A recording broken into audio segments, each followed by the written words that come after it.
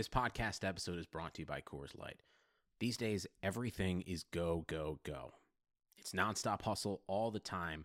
Work, friends, family expect you to be on 24/7. Well, sometimes you just need to reach for a Coors Light because it's made to chill. Coors Light is cold lagered, cold filtered, and cold packaged. It's as crisp and refreshing as the Colorado Rockies. It is literally made to chill. Coors Light is the one I choose when I need to unwind. So when you want to hit reset, reach for the beer that's made to chill. Get Coors Light in the new look delivered straight to your door with Drizzly or Instacart. Celebrate responsibly. Coors Brewing Company, Golden, Colorado.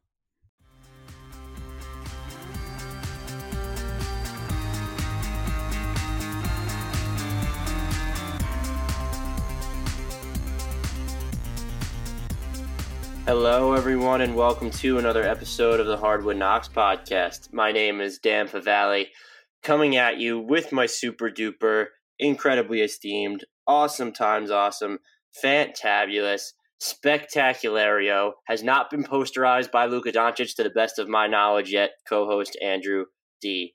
Bailey.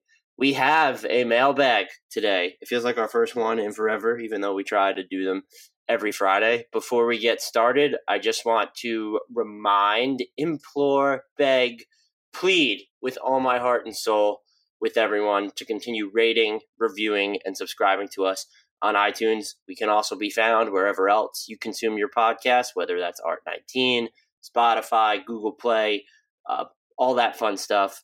But iTunes is the best way to let us know that you're out there, that you are listening. Please throw us a 5-star rating. Write a review. We love reading them. If you have not subscribed, be sure to do that. If you have subscribed already, refer us to a friend, frenemy, family member, acquaintance, random person on the street. Steal someone's phone and subscribe them to us for them. They will not regret it. We promise. With that all said, though, we ask the question that everyone needs to know so that they can kick off their weekend whenever they're listening to this properly. Andy, how are you doing? I'm doing good. Excited as always to jump into a mailbag. I played basketball last night, so I had to walk very, very slowly into the office. But other than that, I'm doing fine. Do you go hard when you play pickup?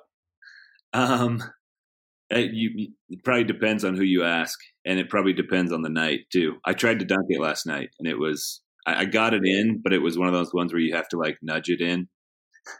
I was actually envisioning, I don't know if you saw Luka Doncic's dunk on the Nuggets last night. I think he dunked on a Plumlee or something. I was just envisioning you doing that to somebody. So that's how I'm going to remember you.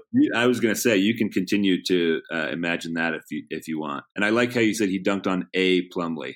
Oh, he dunked past a Plumlee. I think he actually dunked on Mill. I gifted it, so I don't know why I don't remember it, but I'm looking at it now. I think it was Paul Millsap, but he got around a Plumlee. You never know which team these Plumlees are playing for. Exactly. There's no need for specificity when it comes to the Plumlee. Are you ready for this mailbag? I am. And like I told you before we started recording, this one's going to be kind of shooting from the hip because neither one of us perused these questions much before we started recording. Those are the best ones, though. I don't like thinking through mailbags too much. I'm going to start with Mark's question at Heineken 1900. Who in the West, excluding the Warriors, would win a best-of-7 series versus Milwaukee, Toronto, Philadelphia, or Boston? I think he's basically saying, are there any championship contenders in the West beyond the Warriors? If we were just picking one, I think it would be the Thunder. I feel like their defensive ceiling is really through the roof with the way Paul George has been playing this year, with some of just the smarter moments we've gotten from Russell Westbrook. The team's been shooting better from 3 overall, basically since the turn of the calendar, I believe. It's weird to say I don't think the Warriors' biggest threat comes in the West, but when you're talking about who is that other title contender in the West, if you have to pick one, I almost feel like by not picking the Rockets or the Nuggets, I'm insulting them, and those could be fine answers as well. Oklahoma City's a good call. I think their ceiling is pretty high considering the talent at the top of the roster. I feel kind of the same way about the Rockets, though. I think maybe we're still a little bit influenced by the start they had to the season. They've been a lot closer to the team they were last year lately. And I think that Harden's playoff issues notwithstanding, he's still a guy I think can kind of carry a series if he needs to. So I think Houston's maybe in the conversation too. But my general answer is probably the same as yours, where I just don't think there's a very real threat to the Warriors in the West. I think the only real threats right now are the Bucks and the Raptors. I still think Philadelphia has another level that we haven't seen. I'm not sure we'll see it this year. But long story short, I guess the answer to Mark's question is if it was somebody other than the Warriors in the finals, I think the East is going to be the conference representing the champion. I also didn't realize that Oklahoma City shooting has regressed hard, 32.1% over the last 10 games. And you made a good point about the Rockets, and I was thinking about this the other day while I was writing something. The defense is still an issue, but think about how thoroughly most of us killed them for letting Ba Mute and Trevor Ariza walk. It really ended up not being this gut-wrenching call, because Trevor Ariza is not making their defense a crap ton better. Ba Mute hasn't even basically played this season, and they're right now contending for that third spot in the West. They're probably not going to get to number 2. They're 3.5 games back of the Nuggets, including 4 games in the loss column. But the Rockets, it's not only that they've come on, it's that they've sort of just put to bed this notion that they royally screwed up over the offseason. Yeah, and I think back to their tough start to the season, I think there was some validity to the you gave up Ba Mute and Ariza for nothing, and it really killed you. But they, like you said, they've certainly recovered from that. This is kind of an interesting from Kwani at Mr. Marshall 254. What do you think Brett Brown's biggest hesitation with playing Ben Simmons at the 5?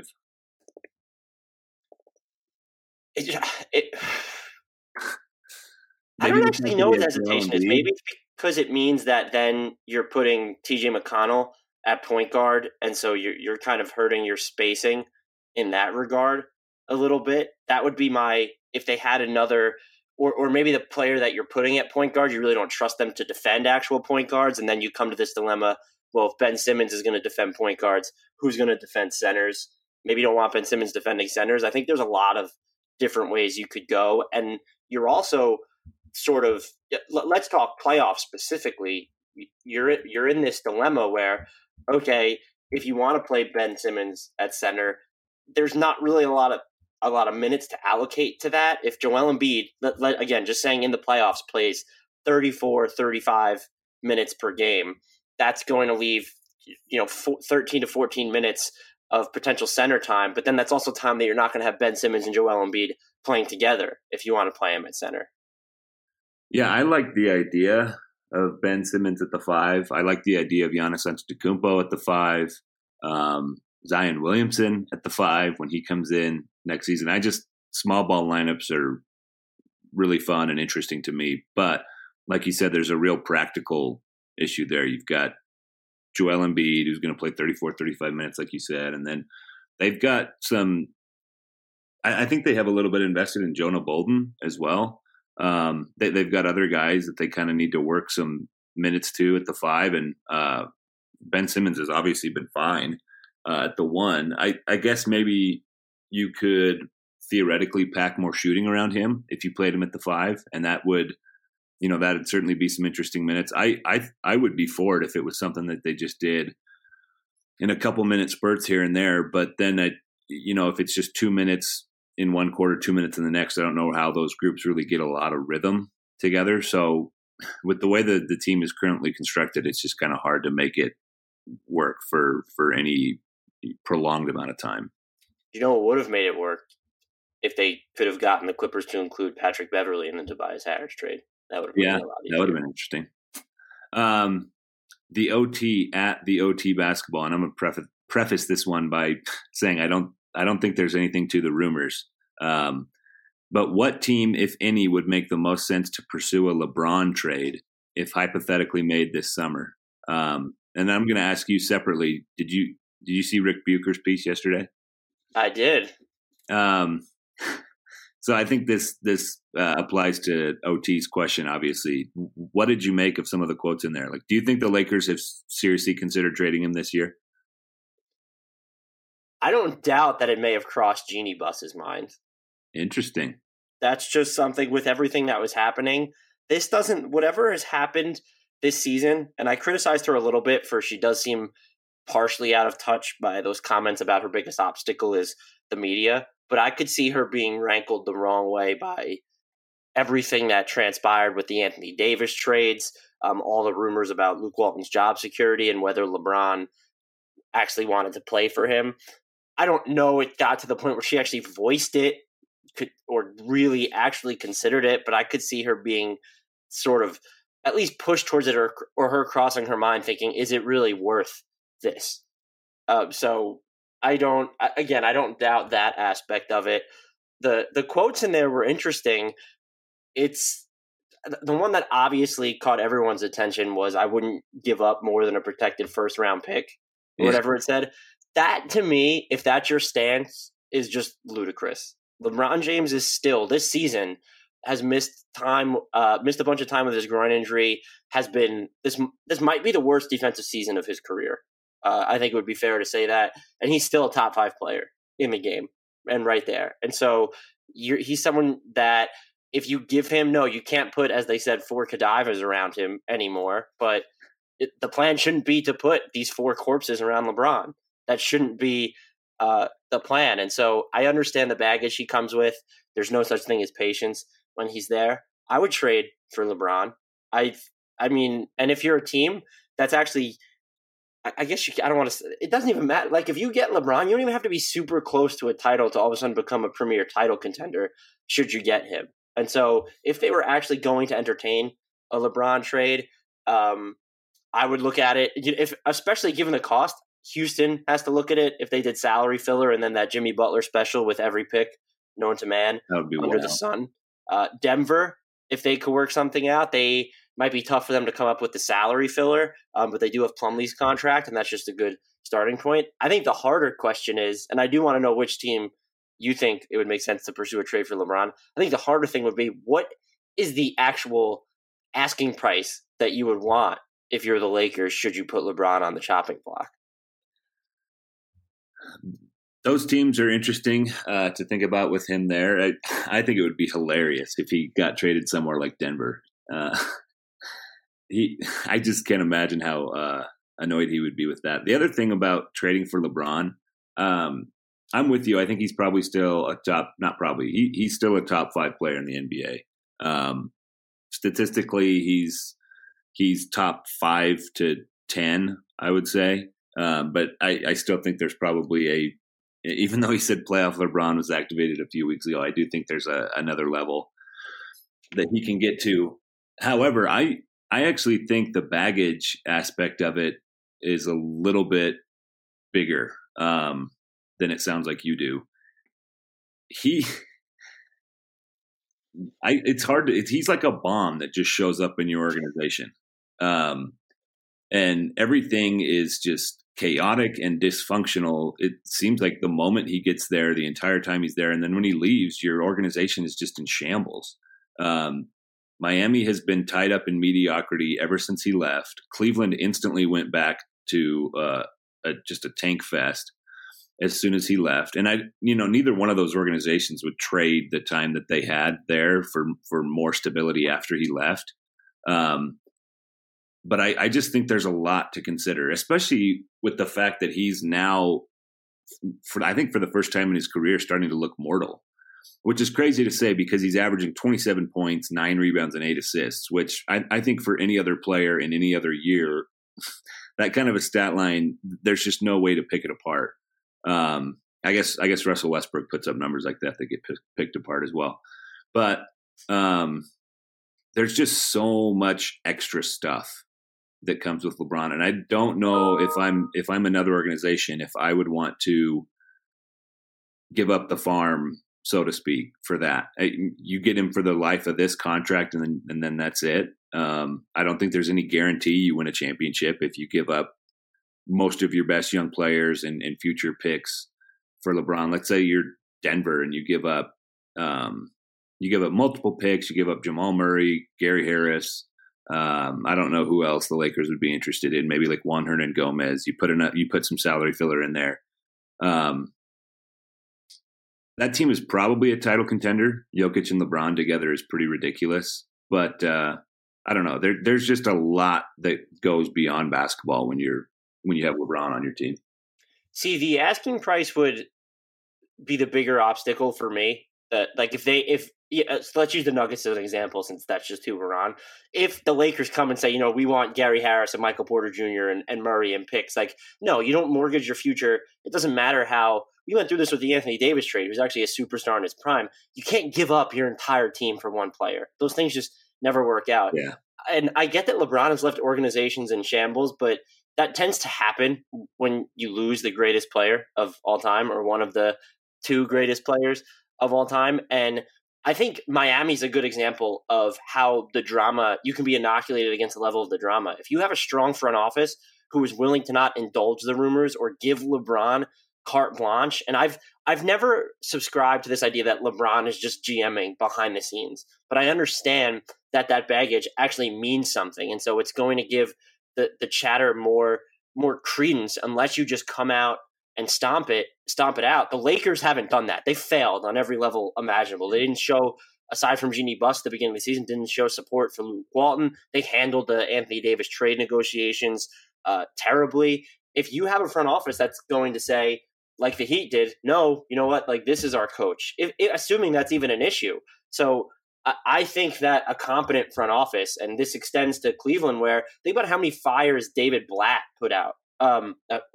Griffin put out behind the scenes before he left. Like, we didn't know the extent, or at least it wasn't mainstream knowledge, the extent of Kyrie Irving's unhappiness until after Griffin left. And so when you have that competent figure in place, having LeBron even now to me is just absolutely worth it. I believe there's a way to have LeBron and actually run your organization a few steps removed from utter chaos.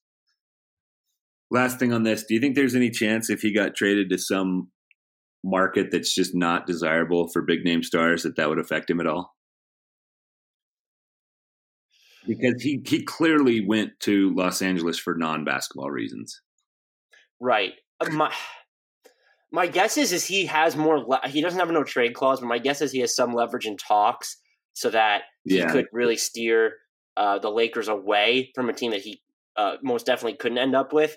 Wherever he theoretically went, and he's not going to get traded. This whole exercise is really just pointless when you think about it. I would think that he wants to avoid this whole LeBron, like prove that LeBron ruined the Lakers takes are wrong. And I would think that at least that first year with his new team, wherever it may be, it could be friggin' Phoenix. I don't know. He would play out of his mind. Like, I don't think he wants to go out in the Carmelo Anthony like fashion, or even the Dwayne Wade like fashion, where it's like this slow, gradual fade, or that it's where. And Dwayne Wade hasn't really had this, but the Cavaliers sort of did give up on him when they asked him, "Do you want to go back to the Heat? Because clearly you suck here." Basically, is how that went down. So I would think that first year with his new team, wherever it is, that he would be phenomenal. But I think long term, it could absolutely affect what he does. The other aspect of this, though, is so this season's already done, and you'd be acquiring him over the summer. There's next season, the season after that, and then he has a player option. You can't guarantee that you're getting more than 2 years of LeBron in any deal. That I briefly mentioned that at some point. If he went somewhere like Denver, you got to convince yourself that we can win a title within the next 2 years, because he's not coming back at that point. If you care about basketball fit, he would. Yeah, exactly. This one's especially from you, from AD at Daily Double. Let's assume the Knicks get KD and Kyrie, which is obviously what I've been doing for the last several months on this show. Where do they land in the playoff picture? That's so hard to say without knowing who's around them, because essentially, if they get KD and Kyrie and make no other moves, at that point, their supporting cast is going to include, I'm going to assume that they would get rid of Frank Ntilikina in the situation to ensure that they have enough room to sign both. So you have Alonzo Trier, Kevin Knox, Dennis Smith Jr., Mitchell Robinson, and maybe Damian Dotson. Like, that's the extent of, and then your pick, obviously. Is that pick Zion? Is it Cam Reddish? Is it John Morant? What other trades have you made? Without knowing that, I don't know where I could pinpoint them. I would say KD and Kyrie alone, though, would make the Knicks a top 4 team in the East. I don't think they would be guaranteed more than that top 4 spot, though, because there's a chance, even if Boston loses Kyrie, that they're still right there. Toronto could fall out clearly if Kawhi leaves, but if he comes back, they'll be right there. And then neither the Bucks or the Sixers are going anywhere. The Pacers shouldn't be going anywhere either unless they lose a ton of talent in free agency. So if they swung a trade or they sign all these other veteran free agents at discounts and they have these impact players, then yes, that's a team that's enough to get you to, contend for the top 1 or 2 seeds. But if you haven't fleshed out the supporting cast around them, I would think that top 4 is the safer bet. Yeah, I think I would probably land around top 4 as well. I think Milwaukee is going to be the powerhouse in the East for the next few years. So I think even if they get KD and Kyrie and some solid role players around them, I think I would probably still think Milwaukee's the best team in the East. I think Giannis is better than KD at this point. Kyrie is better than Eric Bledsoe, but people are going to make this sounds crazy. I don't think the gap is as huge between those 2 players as some other people think. And then Milwaukee's got a lot of depth after those 2 guys. I don't know if they're going to be able to get Brook Lopez back. Obviously depends on how much he costs. He's on a real bargain contract this season, but their starting 5 is loaded. They've beefed up the bench a little bit here in the last couple of weeks, and they'll obviously look a little bit different over the next couple of years. But as long as you've got Giannis and a couple of those other guys, I think they're going to be really, really good. All right, everyone, we've got an announcement to make. Blue Wire is teaming up with Harry's to make sure our listeners are shaving comfortably. Go to harrys.com/Blue Wire to save $10 on a value trial set, which includes a 5-blade razor with a lubricating strip and trimmer blade, rich lathering shave gel, and a travel blade cover. You get all of that for just $3 shipped right to your door.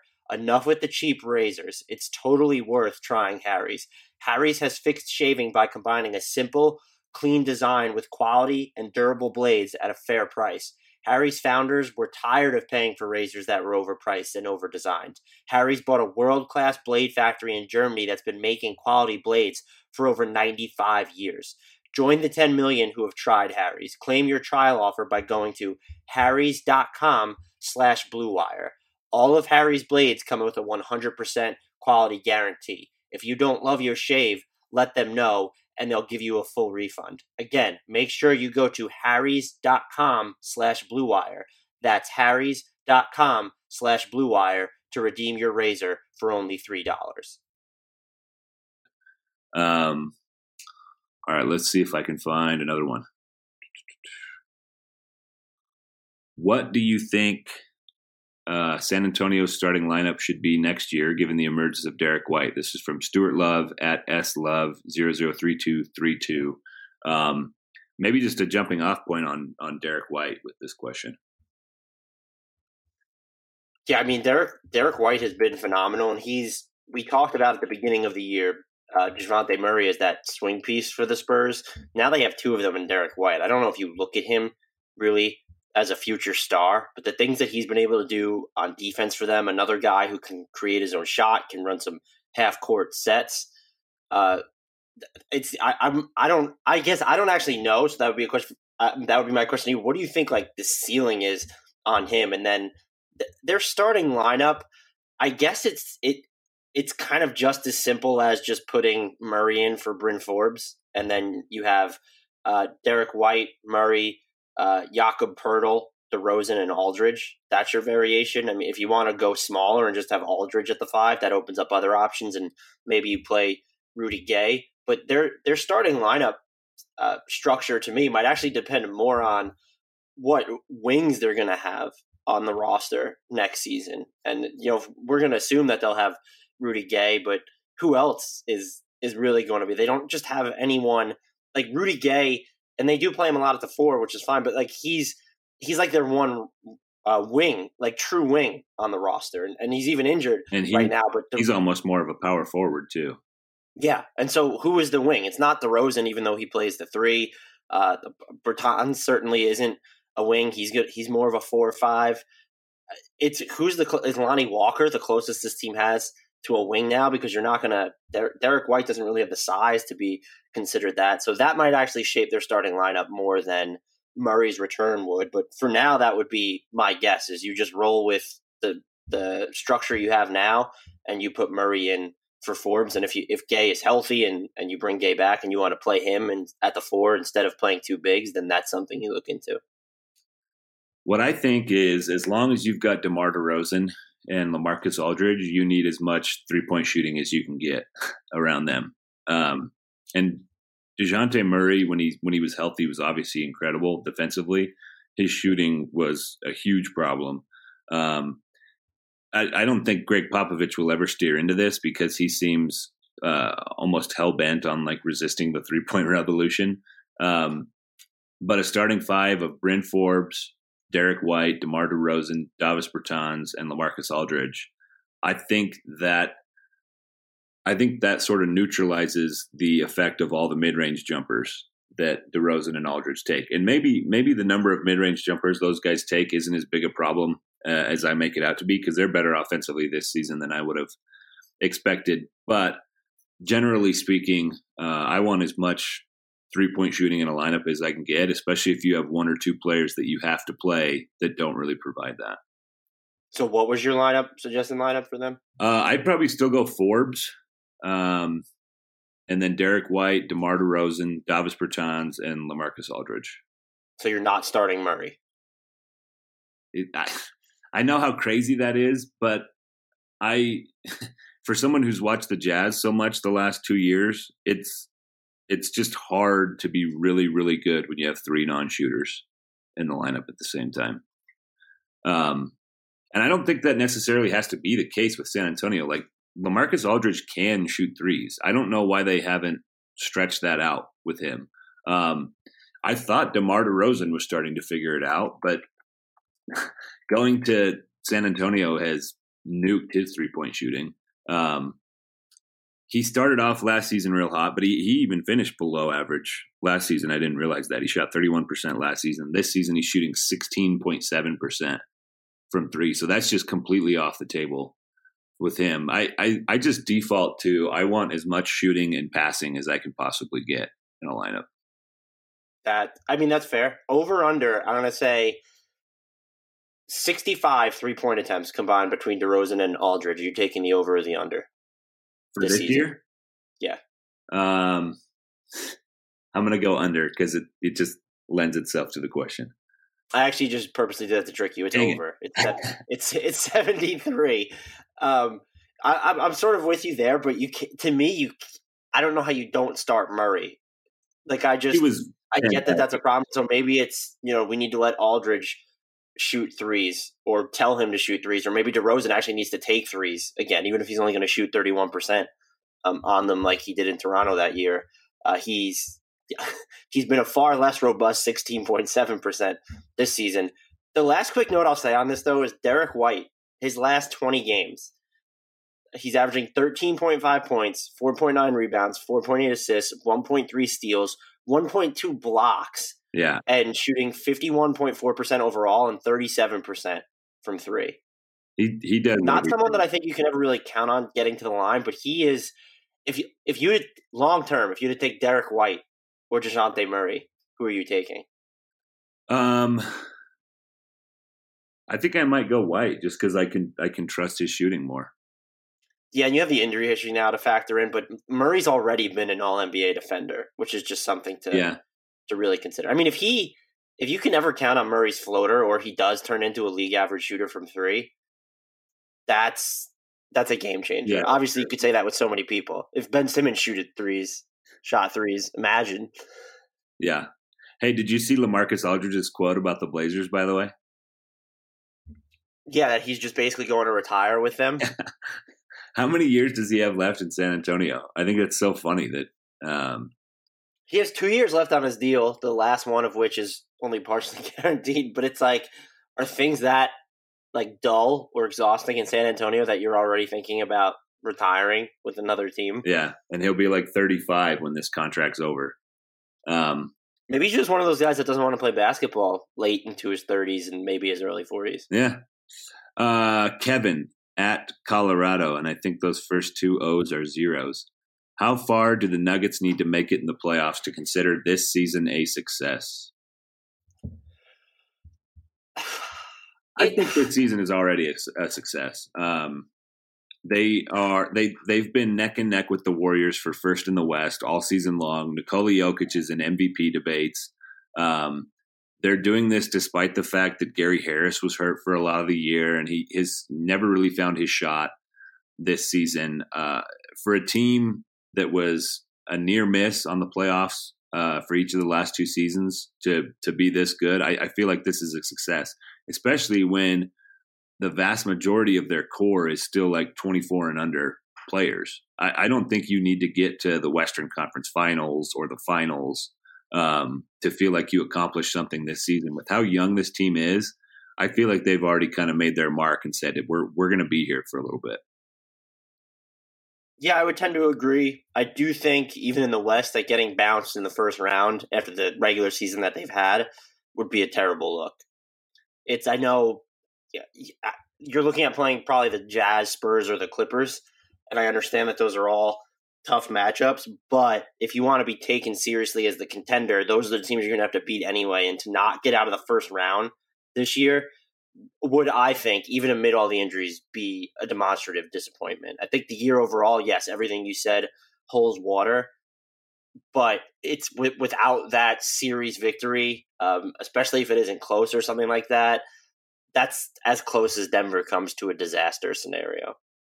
And that's certainly not out of the question either. I would probably pick the Nuggets to win the first round series, whoever they're matched up against. But we've talked about this many, many times over the years. It's just it's a bloodbath in the Western Conference. Other than the Warriors and whoever they play, the first round's going to be wide open. Who would be the worst team for them to lose of those three in the first round, too? Probably the Clippers, right? Just because they'll be like, oh, if Jokic is really a star, how do you not beat a team that doesn't really have another star? And a team that seemed like it was cashing in or cashing out on the season at the trade deadline. So that would not be great. I still think the Spurs are one of the weaker teams in the playoffs, but I don't think that anybody would be like, how could you lose to the Spurs? I mean, they obviously have a lot of history in the playoffs, including, Greg Popovich. So I don't think that would be that shocking. You're right. I think it's probably the Clippers. This kind of goes along with that. Rob at I am real Rob. And this isn't even a question, so well done, Rob. You need to mention why Jokic isn't in MVP conversations every time for the pod and why PG is. I guess I'll ask it this way. Who do you think has a better MVP case? Because for a long time it was Paul George is the legitimate third MVP candidate after Giannis and Harden, and I thought that was totally fine. But are we underselling Jokic's candidacy at all?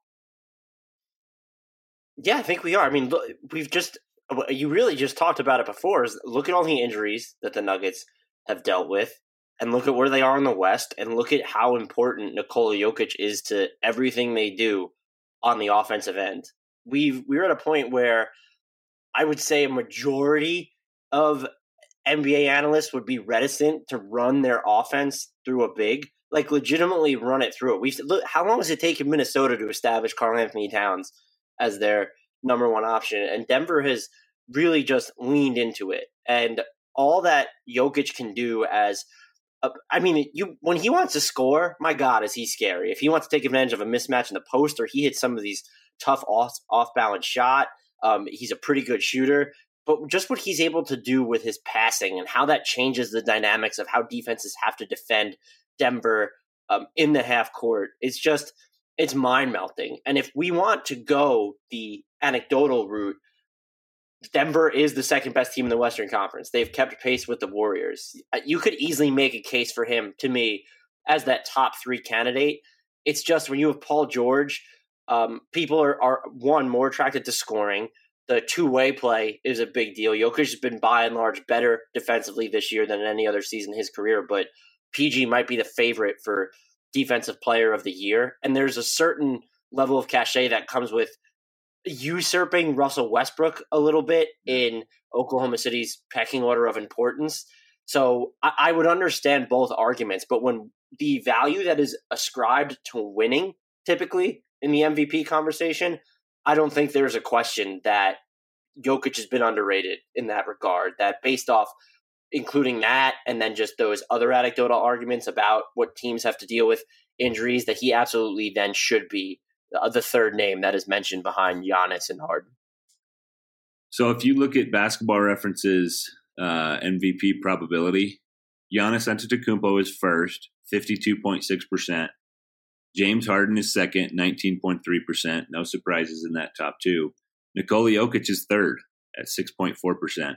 And then it's kind of surprising where Paul George ends up. 4 is Kawhi Leonard, which is also a little surprising to me, given how much time he's missed. 5 is Kevin Durant. 6 is Joel Embiid. 7 is Paul George. I would have thought he'd be higher than that. Stephen Curry 8, Anthony Davis 9, Russell Westbrook 10. So at least whatever statistics Basketball Reference throws into this model, they think Jokic is number 3 on this leaderboard. And his per game numbers, they're impressive. 20.2 points, 10.8 rebounds, and 7.6 assists. But I don't think enough people add in the fact that he's only playing 31.4 minutes. Averaging 20, 11, and 8 in just over 30 minutes. If you do it pace and minutes adjusted, so per 75 team possessions, this is what he's averaging: 23.6 points, 12.6 rebounds, 8.9 assists. The numbers are just absurd. His true shooting percentage is almost 60. He's just been unreal this season. And it's fun for a guy who's been pounding the Jokic drum for 3 years now to finally see the rest of the basketball world kind of catching up to him. I think it's probably kind of neck and neck between them for the third place spot. But the further we get into this season, the longer Jokic has Denver in the position they're in, and Paul George has actually slid a little bit here in the last couple of weeks, I think the better his chances are of finishing ahead of him.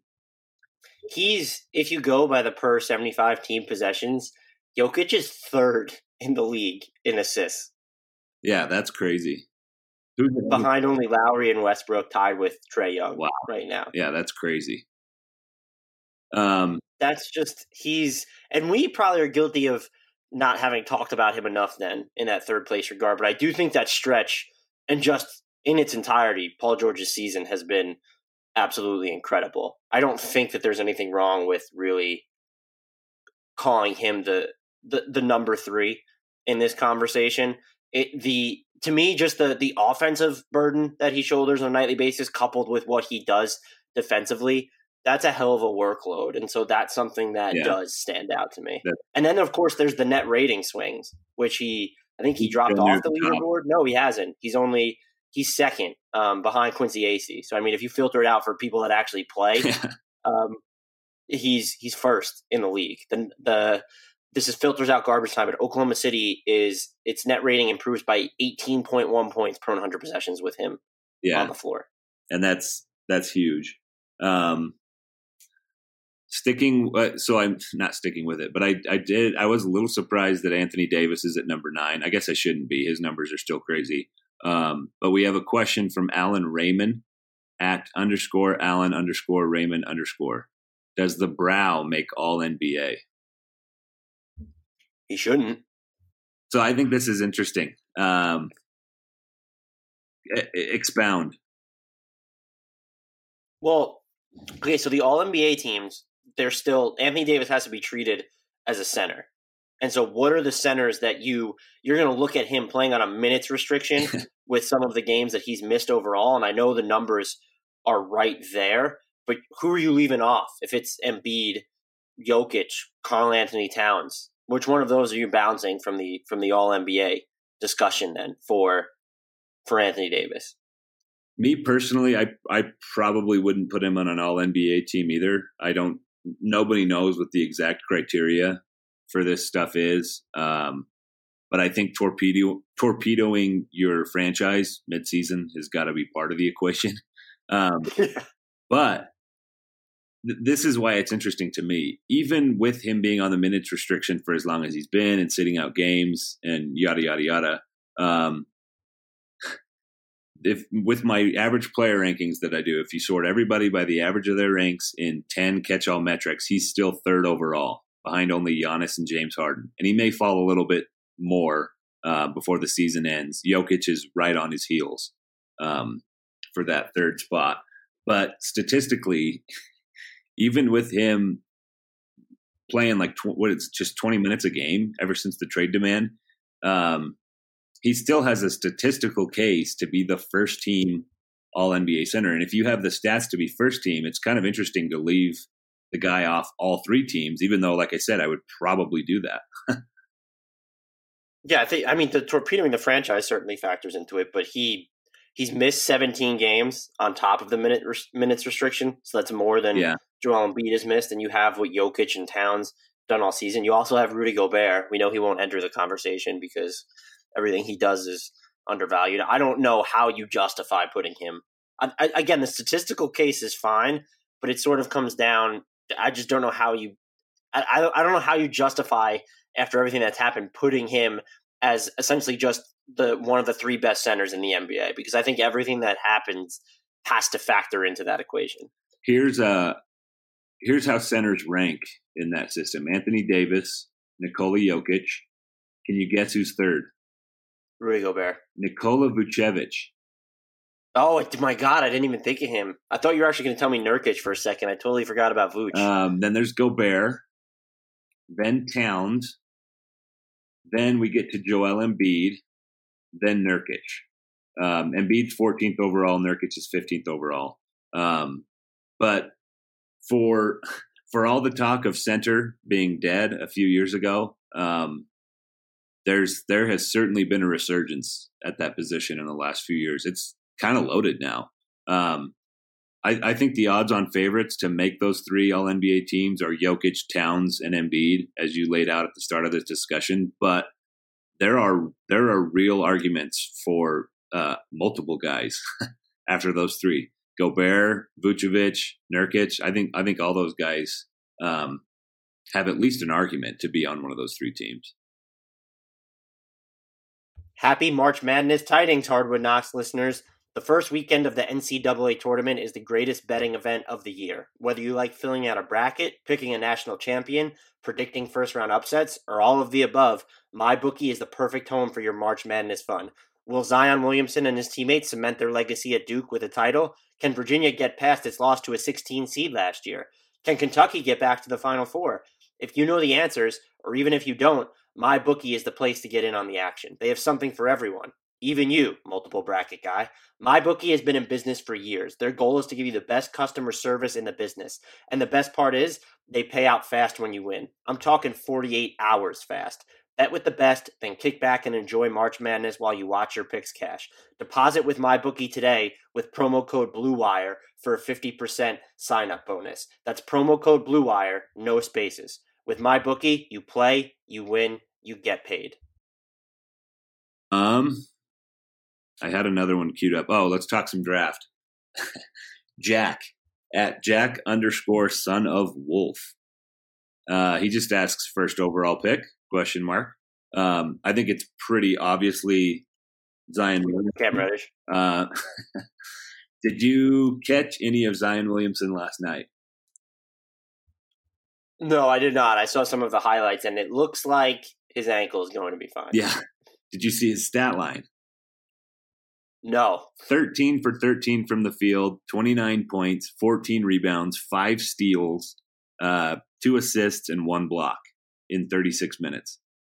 That was quite the statement game coming back from that injury. I don't think anybody had him falling off his perch as the number one pick.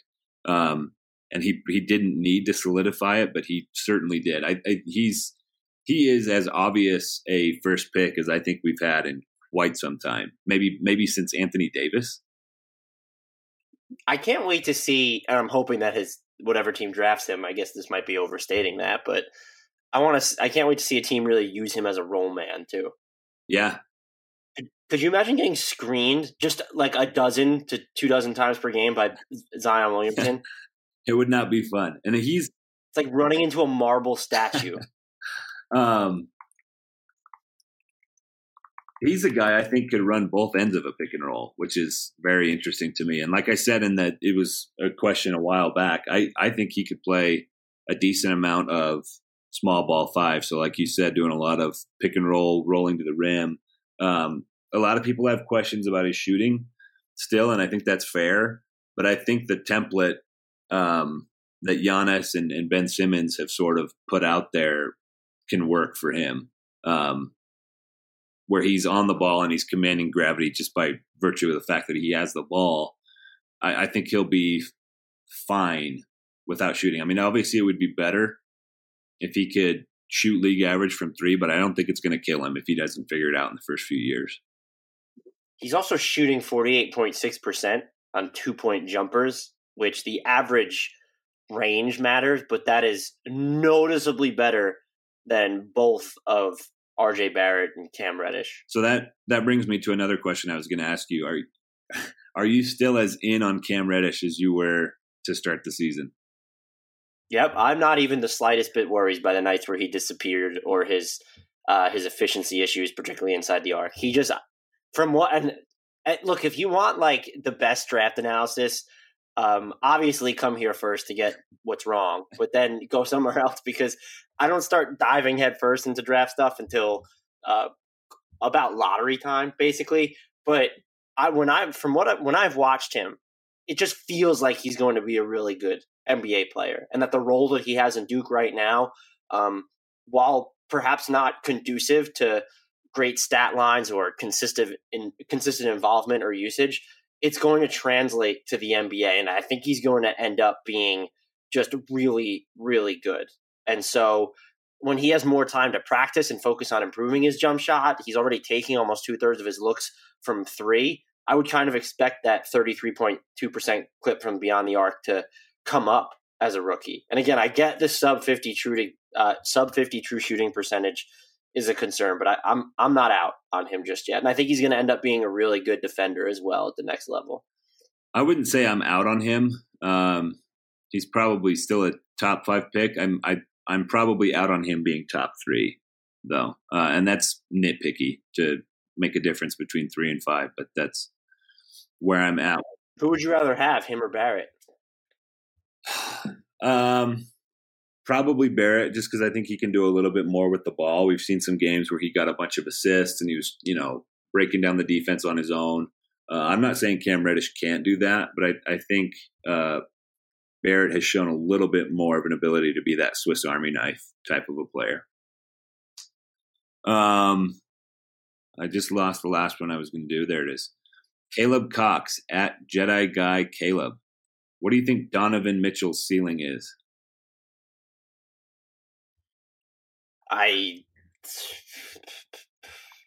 That's such an ambiguous question, even though I posed it about Derek White before. I'm going to throw it back on you by asking, is Donovan Mitchell an all-NBA caliber guard? Could you ever see a season where he is one of the 6 best guards in the NBA? I could see that for sure. Here are his numbers since January 1st. And it came out a little bit into the season that he was actually nursing an injury. I think it was his toe for most of that early part where he was kind of struggling. So he's taking that Stephen Curry cowardly, I'm injured route. Exactly. But since January 1st, he's averaging 27.2 points, 5 assists, 4.6 rebounds, 1.1 steals, 2.7 threes, shooting 44% from the field and 39% from three.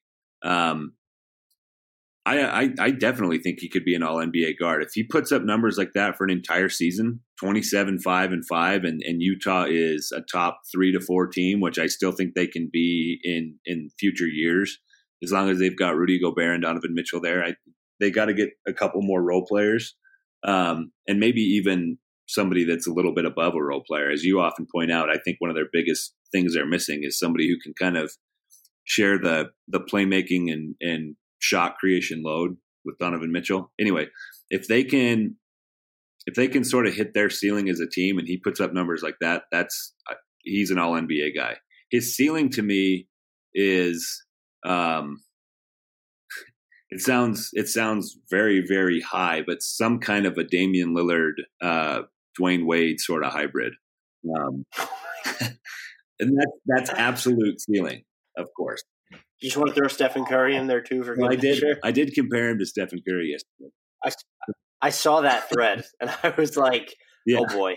But anyway, he has a very, very high ceiling. Not a lot of players hit their absolute ceiling, but that's where I would put it for him.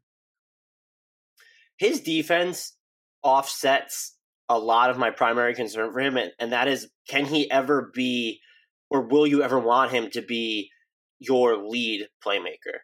And it's, you're talking, the numbers he's put up since January 1st, or even, I've always filtered it out since Christmas, and they're just equally ridiculous. It's obviously a similar stretch.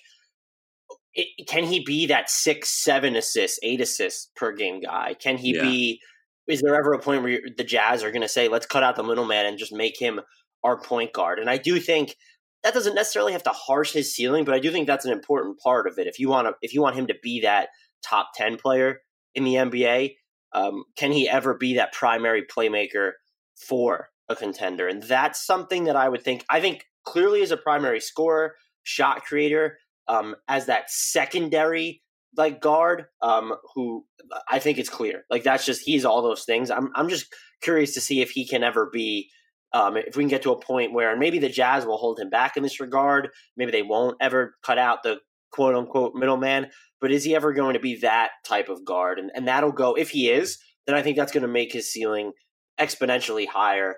If I had to ballpark it right now in the NBA, I think he's going to end up being at some point probably not pretty consistently, but very consistently that top 15 guy. And whether or not he makes it to that Dwayne Wade, Damian Lillard top 10 player hybrid or better, I do think that rests a little bit on whether he's going to turn into that lead playmaker, lead assist man, table setter, whatever you want to call it. All right, here's our last one. This is from Abhay Tiwari. Hopefully I pronounced that right. Abhay Tiwari Cool is his handle. Do you think Warriors defense is an issue for them this season? Is it bad? And I think it's just sort of a general, I'm going to add my own editorial spin to this. Do we think the Warriors are vulnerable this season? It's so tough for me to feign concern about Golden State. It's just when they care, this isn't. There are legitimate concerns about what's going on with DeMarcus Cousins on the floor. He has not looked great on defense. The offense has not been spectacular with him on the floor either. But what's going to happen when just the team cares? Andre Iguodala is going to reach another level in the playoffs. Draymond Green is going to be even better defensively. And this is, to me, the Warriors still have their cheat code. This season, they're allowing 105.4 points per 100 possessions when Draymond Green plays center. He's been at the 5 for almost 1,200 possessions this year. That's not an insubstantial sample size. And so if that's something that you can still lean on, is the Warriors defense as vulnerable as it's ever been since they started this run? If you want to say yes, fine. It just ultimately doesn't matter to me just yet. I need to see someone beat them 4 times in 7 tries to really buy into this notion that they're actually vulnerable or that they're appreciably worse than they've ever been. And I know the Rockets came close to beating them last year, but let's look at what happened in games 6 and 7. I know Chris Paul was injured, but Golden State, I think, trailed by double figures in both games, if I'm not mistaken, and they just won anyway. But when this team turns it on, that switch exists. And also that Rockets team from last year, as good as Houston has been right now, doesn't exist. And so maybe they meet a maker like the Bucks or the Raptors in the NBA Finals, but I don't think they're going to face nearly as much resistance as they did last season in the Western Conference. And again, I firmly believe that this isn't the Cavaliers team with LeBron where we all imagined that there was a switch because of what happened. But they actually have that switch. And I firmly believe that they'll turn it on in the playoffs and that this will all look with this conversation. I don't want to say it'll look rather foolish, but I feel like we fall into this trap every year where we try and feign concern for the Warriors only to be proven wrong in the postseason. My answer to this will be really quick. I basically agree with everything you're saying, and I think I basically said this in maybe it was the last episode that we did.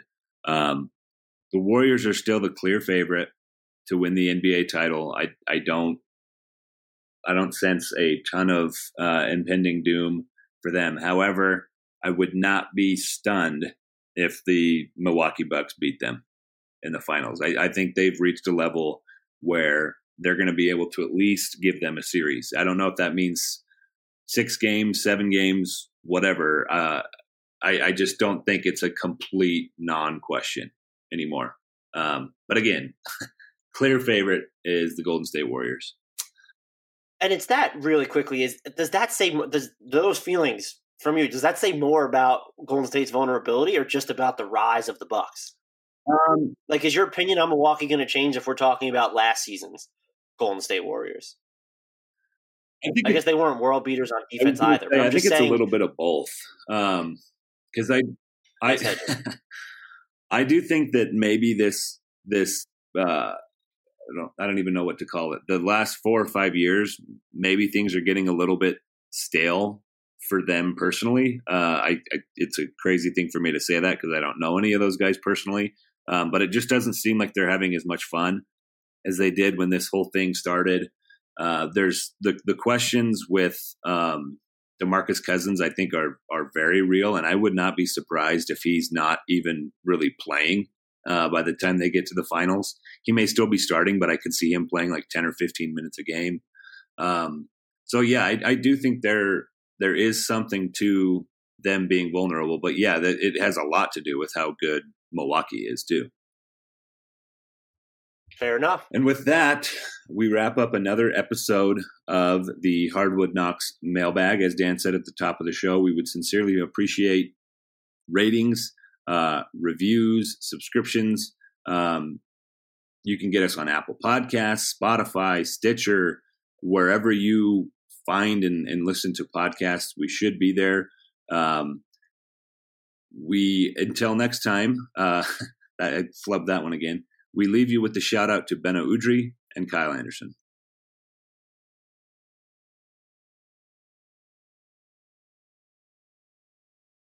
Sugar Ray Leonard, Roberto Duran, Marvelous Marvin Hagler, and Thomas Hearns.